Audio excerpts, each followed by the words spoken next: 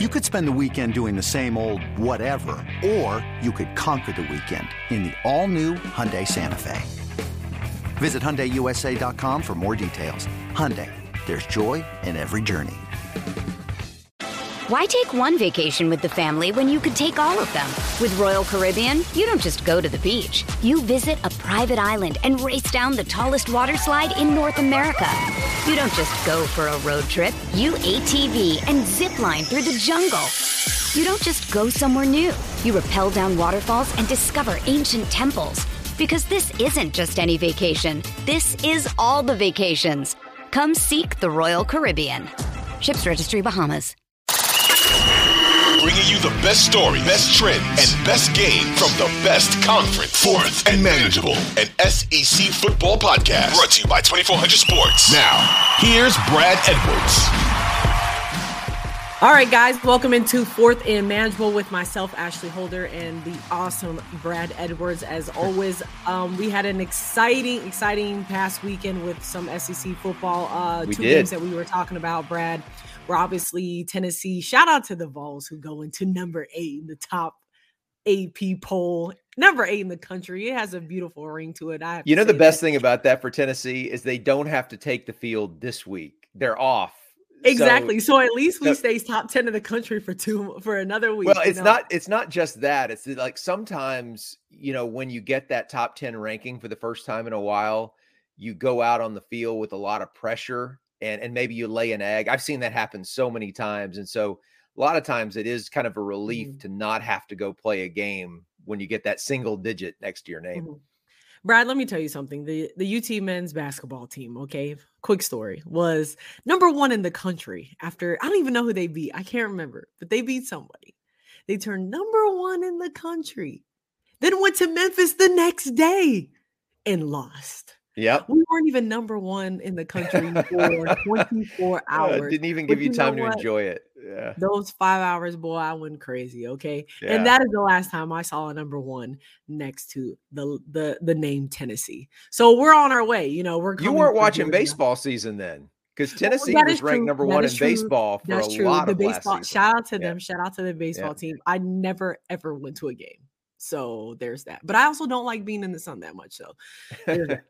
But yeah, so Tennessee, huge win over Florida, 38-33, and then another game we spoke a lot about was Arkansas and Texas A&M. That was a big game. Texas A&M has clearly shown up the last 2 weeks. They get a win over a ranked team, 23-21. So for you, Brad, what were you watching? What stuck out for you with these two games that we've specifically talked about how big this was? Yeah, obviously another big win for A&M, because we were talking about it 2 weeks ago. You look at coming off that loss to App State, and the next 4 games on the schedule were all losable. And you're thinking, could this team possibly start 1-5? Yeah, after a preseason number 6 ranking. And, we all thought it was possible. I mean, look, based on what happened last weekend, I'm not sure Miami is that good. I mean, they lost by double digits at home to Middle Tennessee. So maybe Miami was overrated. Who knows how good Arkansas is, but not to diminish, though, that Texas A&M went out and won 2 games that were losable.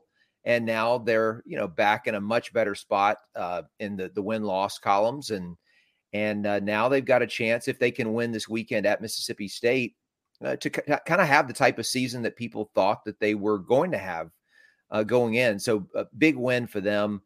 For Arkansas, I just feel like when you're in the SEC West and your roster's not loaded with 5 and high 4-star talent, you're probably going to play a bunch of close games during the season, and you're going to win some of them and you're going to lose some of them. So I think that's just kind of life in the SEC in general, but especially in the West. You just got to have a short memory and go out and play the next game. I think it's real easy for us to say, oh man, that one's going to sting for a while because Arkansas had every opportunity to win it. But you know what? They've won a lot of games and lost a lot of games that came down to the wire in the last year. So I don't know that it really affected them as much. And they've got Alabama coming up this weekend. We'll talk about that in just a little bit. So they got to get ready for the next game up. For Florida, I mentioned this on Saturday nights. Let me say one thing about Texas A&M. We were talking about how they had not notched 300 offensive yards. 300 total yards. They did it. They surpassed that. Okay. I don't think they reached 350. Yeah, exactly. No. They didn't hit 350, but they did get over 300. So yeah, Brad. Baby steps. Exactly. Baby steps. They took a baby step forward. Shout out to the Aggies for that. Yeah. I'm sorry. Way to go. Way to go, Jimbo. No, that's good. That's worth pointing out.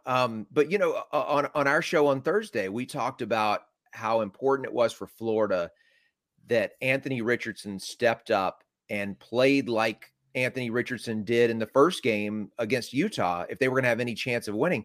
Well, he totally outperformed what he did against Utah.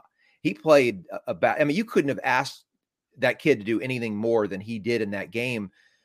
What it came down to is that Tennessee's quarterback was just as good. You know, Hendon Hooker was doing everything for his offense.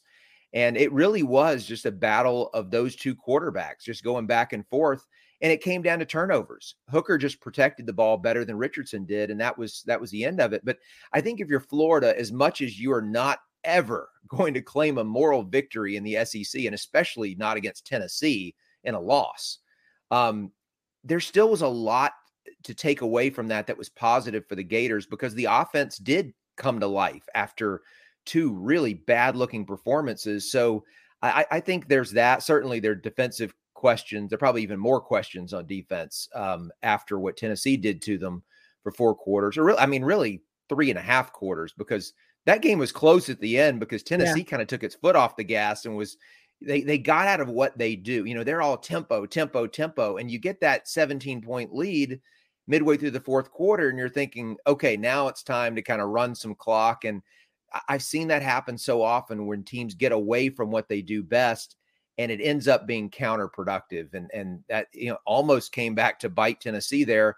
But then the last part of this, the Tennessee side, that was a huge win for them. I think it's easy for a lot of us to just look at, okay, Tennessee was the higher ranked team.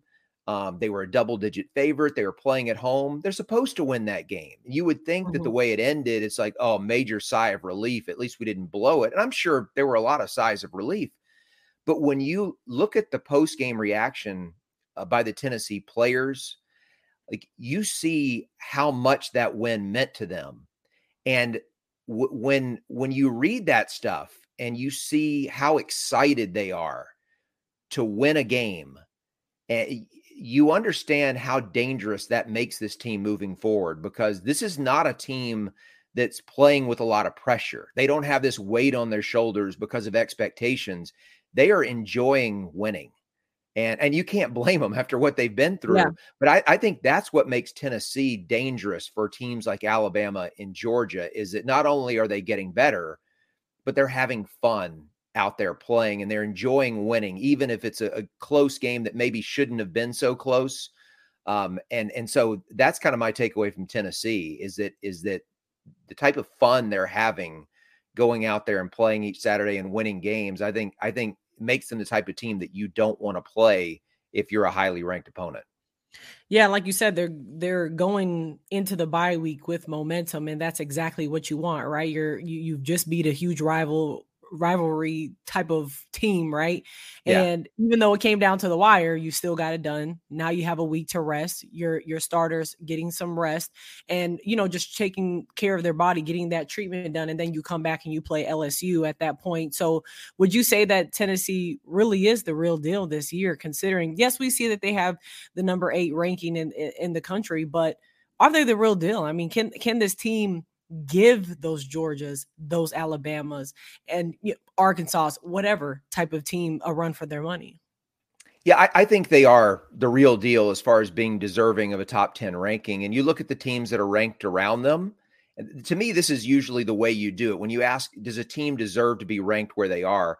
Okay, look at the 2, 3, 4 teams right in front of them and right behind them. Is that the company that you see them in when you start like putting teams in tiers? And I think Tennessee is in the right company within the polls.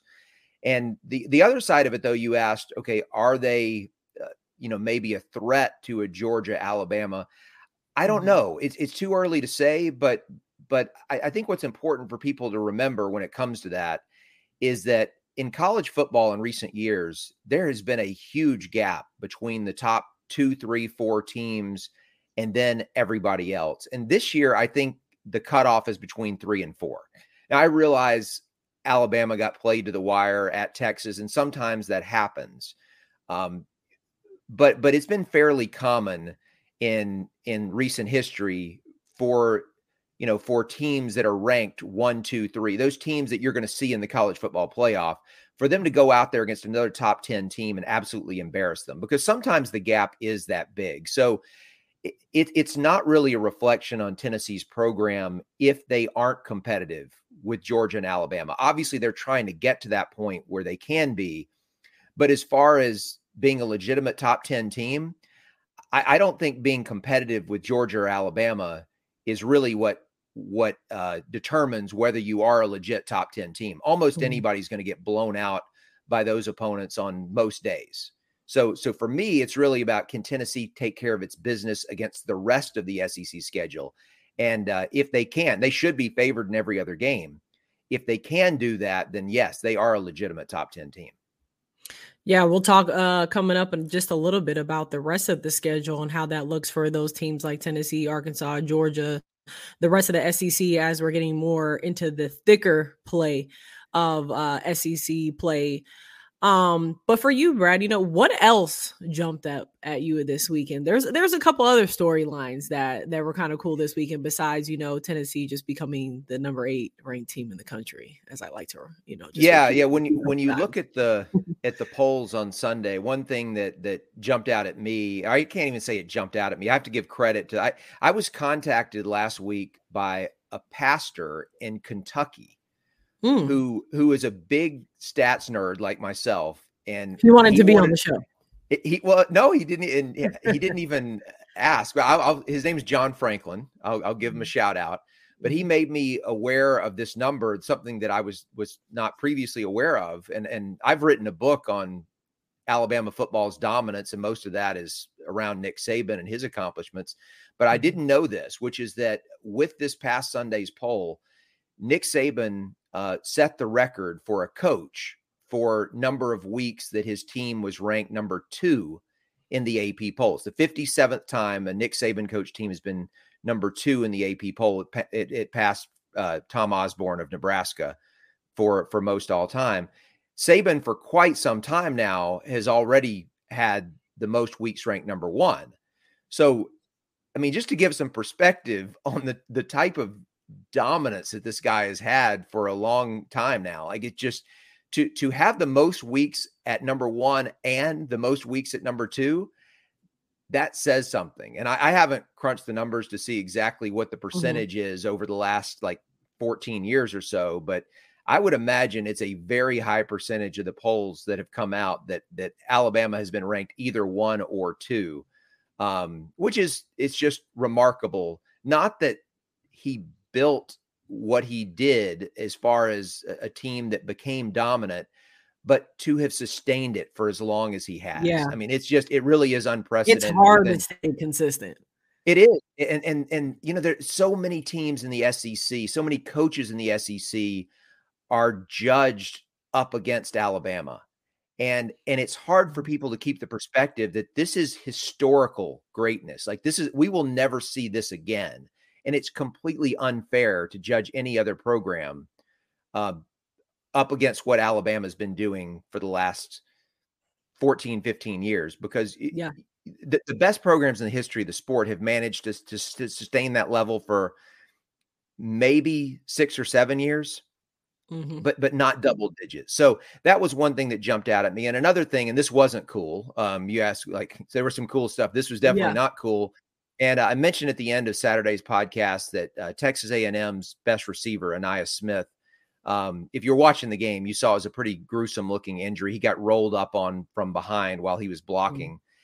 And it looked bad. We felt like there was a chance that it could be season ending. And that was confirmed for us earlier this week. He's out for the season. And, as you mentioned, this is an offense that's been struggling to break 300 yards. And now without their best receiver, I just have a hard time seeing this A&M offense really start clicking and become potent at any point this season. Because if they were ever to get that passing game going, you figured he was going to be a major part of it. So we'll see. But I hope for a full recovery for him, because he's a guy who's got a chance at the next level. Yeah, definitely. You always hate to see those groups of injuries or any injuries at all and watch those players go down, knowing how much, especially for that team, is struggling a little bit, but on the up and up is what it seems like. And then you take a big hit like this.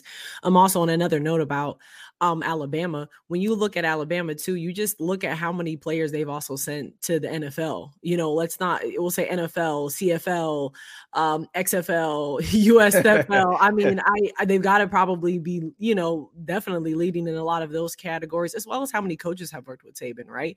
Who've worked under Saban, next to Saban, whatever. I mean, this guy has you look at the tree, right, where you have all the branches going out and whatnot. Yeah. I don't even know where that tree stops, to be honest with you. It's crazy. That's all part of the greatness of what Saban has done there, is that it's not just that he's put together great college football teams that have won a lot of games and won a lot of championships, but so many of these guys have gone on to make tons of money in the NFL. And then you have guys who've coached under him who have gone on to become head coaches at a number of other spots, and have ended up doing very well for themselves too. So so many people who have been associated with Nick Saban at Alabama, whether it was as an assistant coach or as a player, have really been able to profit from that experience, moving on in the game of football. And I'm sure, as is the case with any coach out there, there are others who may have never had a career in football beyond, their 4 years in college, who will end up being better off for the experience they had playing. That's not, like I said, that's not unique to Saban, but obviously his influence and whatever over players is not just restricted to the football field. Yeah, I can imagine how many baby invitations, wedding invitations that this guy has. He probably has 20 kids named after this guy. What's funny? They did a feature on Game Day many years ago about the number of kids in the state of Alabama who had been named after Bear Bryant. And they had a get together for all of them in Tuscaloosa. Basically, here's a party. If you were named after Bear Bryant, come. Of course, a lot of them. Most of them are pretty old now. You're talking about people in their, certainly in their 40s, maybe even some in their 50s, who were named after him, probably mostly 30s and 40s.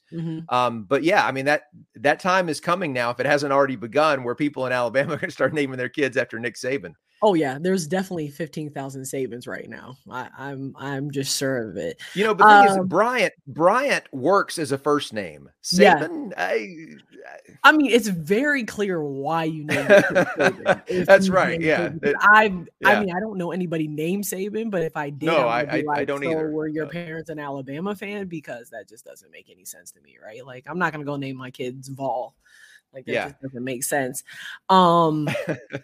Moving forward, we've got another good weekend on tap, though. We've got some good SEC games going on. A couple of different ones. Georgia's going to be taking on Missouri.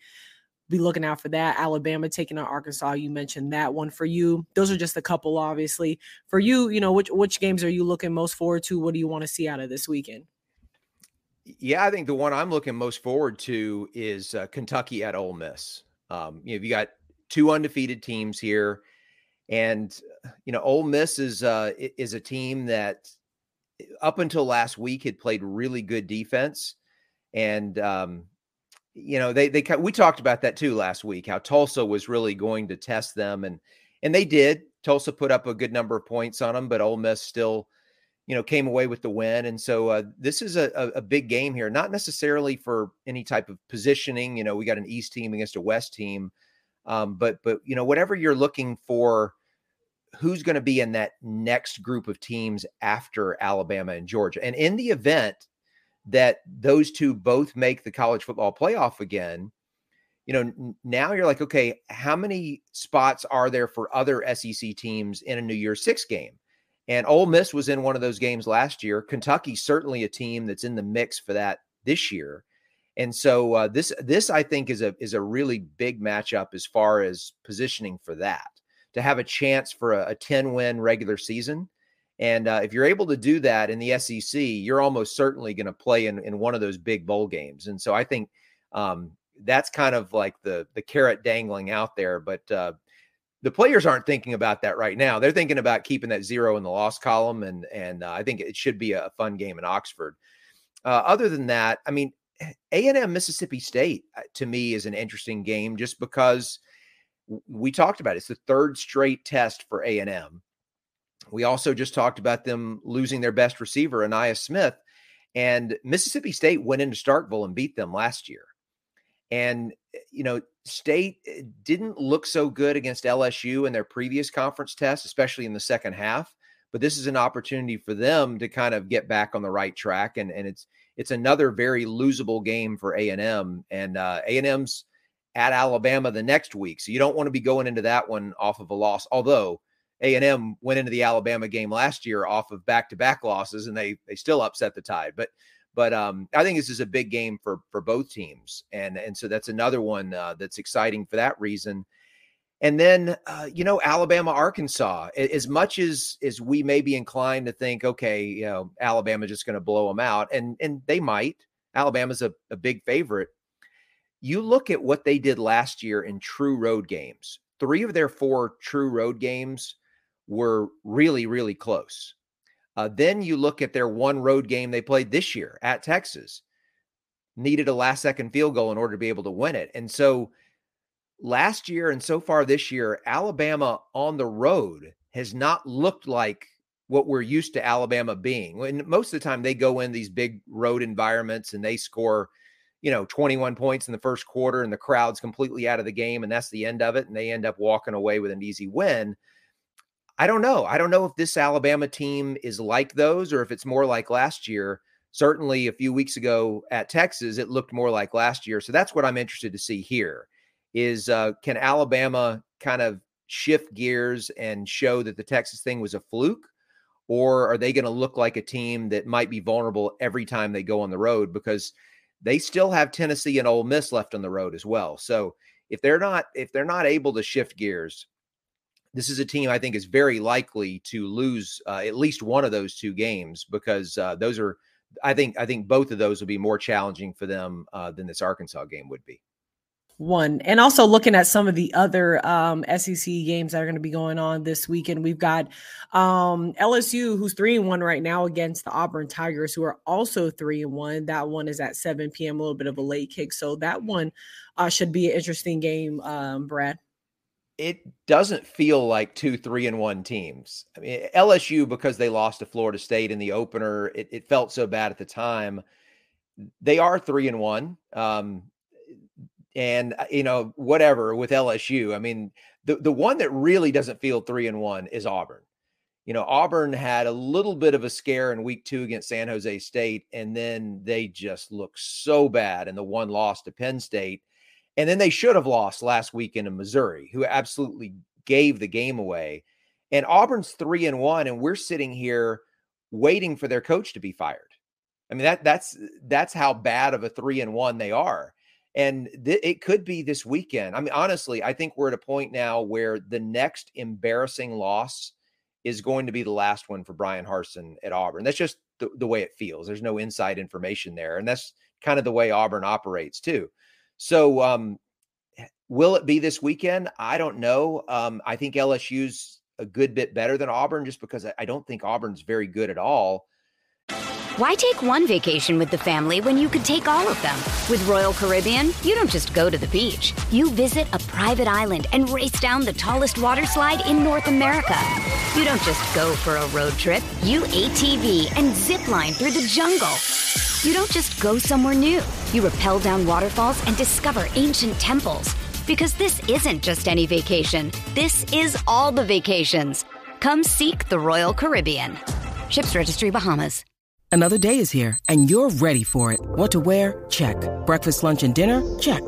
Planning for what's next and how to save for it? That's where Bank of America can help.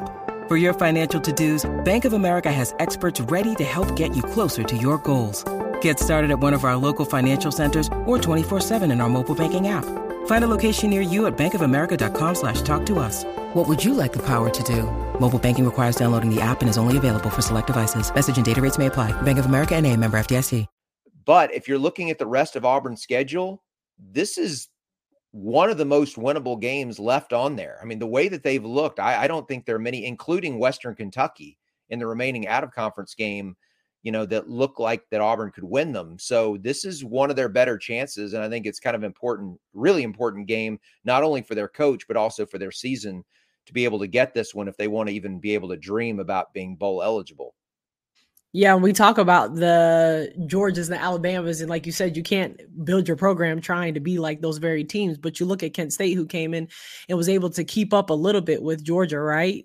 Georgia just was able to win that game 39-22 for you. Is this a little bit of a shaky type of game for Georgia? And what do they look like when you're going in to play a team like Missouri? I think so much of sports in general, but I think especially with football is about attitude and intensity. And Georgia just didn't show up mentally ready to play last weekend against Kent State. They knew that they didn't have to bring their A game, and they clearly didn't. I would be more concerned about Georgia if they had played close games against Oregon and South Carolina. The fact that they let Kent State hang around and make it a little closer than it should have been is not as concerning. I think Georgia will flip the switch whenever they need to. I think Missouri is probably going to get beat up pretty bad this weekend because of that. This is not a good time to play Georgia because I'm sure they have gotten an earful this week about the way that they just played. So I think Georgia is still the best team in college football, and I think Missouri is going to pay for it this weekend. Yeah, so they're probably going to take out all their frustration, clearly, from Kent State out on Mizzou this weekend. Going into our question ones, though, we've got 5 undefeated teams remaining in the SEC. We do this every weekend. We do this every week. How does it look for you right now, how you would rank those 5 remaining teams that are left that have yet to be beaten? I'm sure Tennessee is obviously at number 1, but go ahead. Yeah, so I think I'm going to keep the same order. Last week, there were 6 of them, and my 6th was Arkansas, who is now no longer among the undefeateds. So that would mean Georgia, followed by Alabama, Tennessee at 3 among the SEC teams. And then I believe I had Kentucky ahead of Ole Miss. And I'm going to stick with that for now. This weekend's game between them is in Oxford, so I kind of favor Ole Miss because of the home field. But if you're asking me which team is better, I'm going to give a very, very slight edge to Kentucky at the moment. So we'll see that. But that would be my current SEC top 5. TBD, to be determined on that one, right? So you already know one of those teams are coming off that list. That's right. The maximum we're going to have next week is 4. Yeah, somebody's coming off that list. But Mark says, what's up with this week's TV schedule? Why is Auburn the ESPN night game? Shout out to Auburn for getting that game, right? Because they were just looking off for these last couple weeks. Well, so, I think you said the key part a little while ago when you asked me about that game, which is it's 3-1 against 3-1. I think people who follow the SEC closely don't think of these as 3-1 teams. And so you look at that being the primetime game on ESPN, you're like, what? And especially when you consider that you've got Ole Miss, Kentucky, 2 undefeated teams that are ranked in the top 15 squaring off at noon. It's like, well, why not them at night and then put Auburn, LSU at noon? That would make more sense. And I agree it would. Even even A&M at Mississippi State, to me, is a better game. I think it's clearly a better game than LSU at Auburn and a more significant game. Why not put that at night instead? But what it really comes down to is TV is all about ratings. And Auburn and LSU have a bigger fan following than Ole Miss or Kentucky or Mississippi State. Not A&M, but yeah, I mean, you've got 2 of the bigger brands in the SEC going head to head. They both have winning records, and so therefore they're going to get that TV spot. And it probably was one that had to be selected in advance. This wasn't what they call a 6-day pick where they just decide on Sunday what their games are going to be for the coming weekend. So part of it was already predetermined. Yeah, I probably would. I mean, I get what you're saying, right? 2, 3-1 teams. The optics look good from the outside, but I guess when you've watched a team like Auburn, you're kind of like, I don't think. Yeah, I mean, that's not a look. Clock. But TV people, we completely understand the optics. Yeah, right. I mean, it was hard to watch Auburn at noon last week. Yeah, and I certainly don't want to watch them at night. I'm certainly not getting up at 9 o'clock in the morning to go start tailgating for Auburn. I'm just right for noon. It's not happening. But Troy, right. Yeah. Troy says this seems impossible, but do you think that Alabama's defense might be one of the most underrated units in the country? I don't even know if I've even heard the word underrated go with Alabama. Yeah. I don't even think I don't know if they go in the same sense. Not in the last 15 years, that's for sure. But I think he makes an interesting point, which is as much as it is kind of impossible to think anything about Alabama, anything good could be underrated. Alabama's defense has not really been talked about.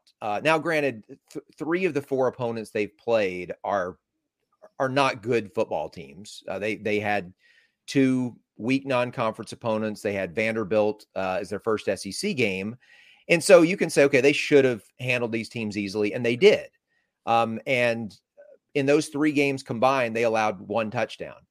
The other game they played was against Texas, and they allowed only 1 touchdown against Texas. So, I mean, if you look at the numbers, the conventional stats, Alabama is right up there among the national leaders in both total defense and scoring defense, and which would tell you this is a really good defensive team. In fact, they're ahead of Georgia in both of those categories, which is surprising, although Georgia has played better competition.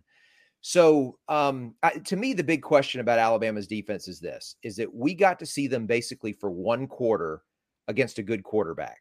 And that was the first quarter against Texas. And then Texas quarterback Quinn Ewers was injured and missed the last 3 quarters of the game. And during that 1 quarter he was healthy, they torched Alabama. And now, if you're on the Alabama side, you're going to say, well, Steve Sarkisian is a former Alabama offensive coordinator. He knows this defense. He knows how to attack it. He had all off season to get ready for this one game because it was week 2 and he had a weaker opponent in week 1.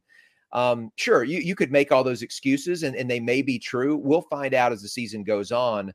But the truth of the matter is right now, statistically, Alabama is a top 3 defense in all of college football, but I don't think anybody really thinks of them that way. Maybe not outside of the Alabama fan base. So I think it is a fair point that they might be underrated. We'll see.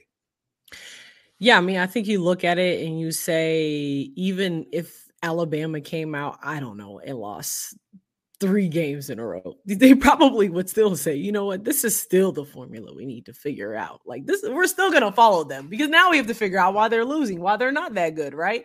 Well, so the other part of this is that Alabama's defense had some holes last year. There were a few games last year where they gave up a lot.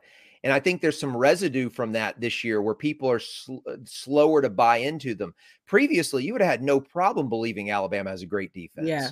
But they had a few years recently where they've been a little shaky on that side of the ball. And I think we've come to associate Alabama with great offense more than great defense. And so have they gotten back to those ways on defense? Like I said, we'll learn more this weekend against Arkansas and certainly in the weeks to come. Aaron says, what do you see as the most important SEC game this season? That's a pretty nice broad question of which game is the most important rather than how we break it down week to week. You know, in general, obviously we know the schedule we know the regular season schedule. So yeah, what sticks out to you? Has it already been played? Has it not been played? It definitely hasn't been played. And you would think the most significant game, is that the way it was phrased? The most important, what was it? Yeah, the most important SEC game this season. The most important game has to involve, playoff implications. So it's going to be an Alabama or Georgia game. And based on the way I just broke down the conference, I would tell you it has to be a game that you would think that one of those two has a chance to lose. So on one hand, I'm thinking the biggest threat to Alabama is the Tennessee game in Knoxville. but that's not going to be my answer. And the reason why is that you saw last year, Alabama lost one conference game and they still made it to the SEC championship game, won that, got into the playoff. And I mean, most of the time playoff teams have one loss. Yeah. And especially if Alabama were to lose to Tennessee, it's out of the division. As long as they win the rest of the games, they're still going to win the West. And so that can't really derail their season by itself. They'd have to lose another game. What I'm going to go with as the most important game is Tennessee at Georgia, because I think Tennessee's the only team that I'm giving any shot to beat Georgia this season. Yeah. And I still don't give them a great shot. But if they were to do it, the scary thing for Georgia is if Tennessee doesn't lose 2 conference games, let's say they lose to Alabama, if they don't lose to anybody else and they beat Georgia, Georgia doesn't win the SEC East. Georgia's not in the SEC championship game. And if that's the case, one loss to Tennessee could potentially knock Georgia out of the college football playoff, prevent them from having a chance to defend their title. So that's what I'm going to go with as the most important game, just because I think the implications of one conference loss for Georgia could be greater than the implications of one conference loss for Alabama. Yeah, it's safe to say, right, that everything has to end up coming down to Georgia or Alabama, because that's obviously was a national championship that we saw last year. And that's what essentially, I mean, people want to see again, unfortunately. Yeah. I hope it's something different, because you never want to see the same thing every year. Like, I didn't want to see the Patriots and the Super Bowl every single year either. Like, you want to shake it up. You want to see something different. I don't know. Give me a Kent State in there for all I care. No. I don't care who it is, but it's got to be someone else shaking it up. Yeah, and I think the key for the national picture, the big picture for the college football playoff, is that until either Georgia, Alabama, or Ohio State has lost a game, nothing has really happened in this college football season, because those are the 3 favorites to win it all. Mm-hmm. And until something happens that jeopardizes one of those teams getting into the playoff, then nothing significant has really taken place during this season. And so with 2 of those teams being in the SEC, I think there are more opportunities for that significant occurrence to come within the SEC. But outside of Tennessee, there aren't too many other teams that I would really give a chance to knock off one of those 2. So when you need mealtime inspiration, it's worth shopping Kroger, where you'll find over 30,000 mouth-watering choices that excite your inner foodie. And no matter what tasty choice you make, you'll enjoy our everyday low prices, plus extra ways to save, like digital coupons worth over $600 each week. You can also save up to $1 off per gallon at the pump with fuel points. More savings and more inspiring flavors make shopping Kroger worth it every time. Kroger, fresh for everyone. Fuel restrictions apply. And how perfect is that game? How perfect is that game, right, in Checker Neyland Stadium? Yeah, I mean, I don't have to remind you what the drought is against Alabama. They haven't beaten them since Saban's been there. I want to say, I don't even know what the drought is. No, I mean, the year before Saban arrived, Tennessee beat Alabama, and then was it now 15 years under Nick Saban? Yeah, 2007 through 21. I mean, at least I'll say there's not many teams that can say they have beat them, right? So, like, well, yeah, right. I mean, Arkansas hasn't beaten them. At least we're in an elite class. Yeah, right, exactly. Arkansas has played them every year since Saban arrived. They haven't beaten them either. I think Mississippi State beat them the very first year. Yeah. And then hasn't beaten them since. So there are a lot of teams that have long losing streaks against Nick Saban. Well, what I will say is, hey, we always get the leftovers that Saban doesn't want to use, and they go off to do great things. Like, I mean, Alvin Kamara is a great example. I mean, this guy was a freaking 2 there, like a freaking 2. And I mean, granted, Tennessee didn't use him that much either. And then he goes to the league and he takes off, and I look how well he's done. But at the end of the day, he's still a ball. So we there you go. I mean, and that's the way he'll always be a ball. Yep. But you know why, by the way, why he left Alabama. You know who he was behind? I did back then. I don't remember now. He was behind Derrick Henry. Oh, well, there we go. Yeah. And so that makes sense. We've seen what Derrick is. But that's the thing that I think is so amazing about Alabama. The fact that their 1s, their 2s, and their 3s are pretty much damn near on the same trajectory and the same, Right. like they're both high pillar people is crazy. The fact that you can even talk someone into coming there, be like, yeah, just come here and be a 2. Like, what? No, it's not happening. But the fact that you can get that to happen is nuts. And obviously we already know what Derrick Henry is. He's so crazy. I believe the national leader right now in sacks is Drew Sanders of Arkansas, who transferred from Alabama. He got beat out at Alabama last year. So he transferred in the offseason to Arkansas. Now he's leading the nation in sacks.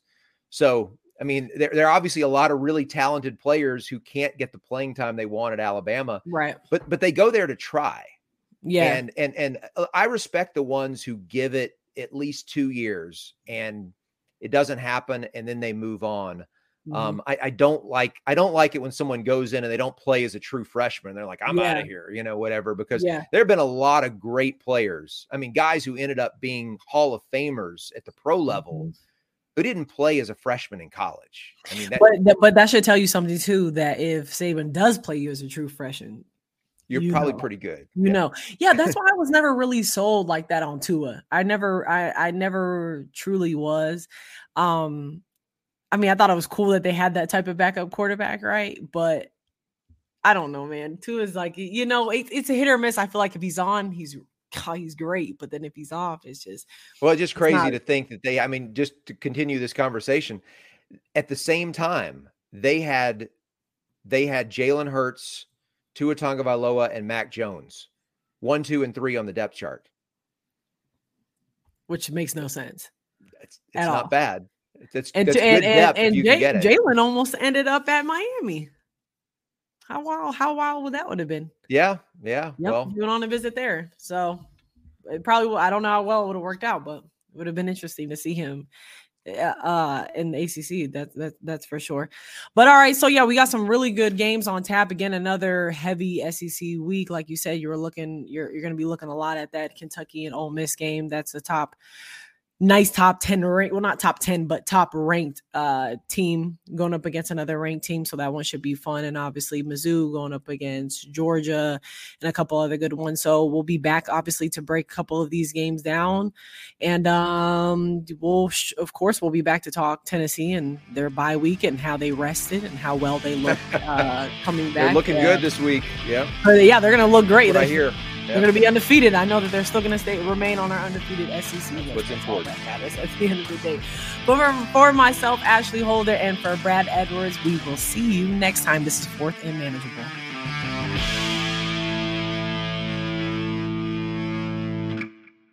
2400 Sports is an Odyssey company.